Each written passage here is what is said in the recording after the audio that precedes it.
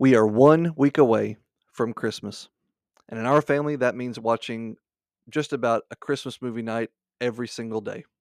So the days just before Christmas is jam-packed with my very favorite specials and movies like A Muppet Family Christmas or the Winnie the Pooh Christmas special, Frosty, The Grinch, Charlie Brown, Garfield, Mickey's Christmas Carol. That'll be the one we watch, I think, 2 days before Christmas.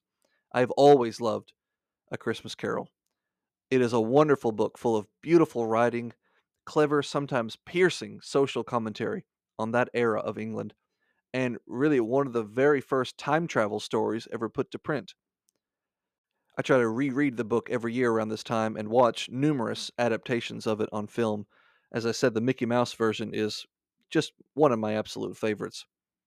I don't want to waste your time going over the plot. I think we probably all know the plot of A Christmas Carol, but I do want to call attention to one of the story's most enduring catchphrases. It's uttered frequently by the central character, Ebenezer Scrooge. Bah! Humbug! He says. Sadly, the meaning of the phrase, I think, has been lost over the years. Most tend to think of it simply as an expletive or an outburst of Scrooge's disdain for Christmas, as if he was saying, rubbish, or something like that. On the contrary, the word humbug has a very important meaning, and it is central to the story. Scrooge, as you know, is a bitter and miserly old man who sold his soul and his ability to love for the riches of the world. And now, decrepit and alone, he's far too cynical to allow his hard heart to make mirth and merriment during the holidays, or any other time for that matter, but especially during the holidays. In fact, it's that extra bit of joy on everyone's faces in December that brings out the worst of him.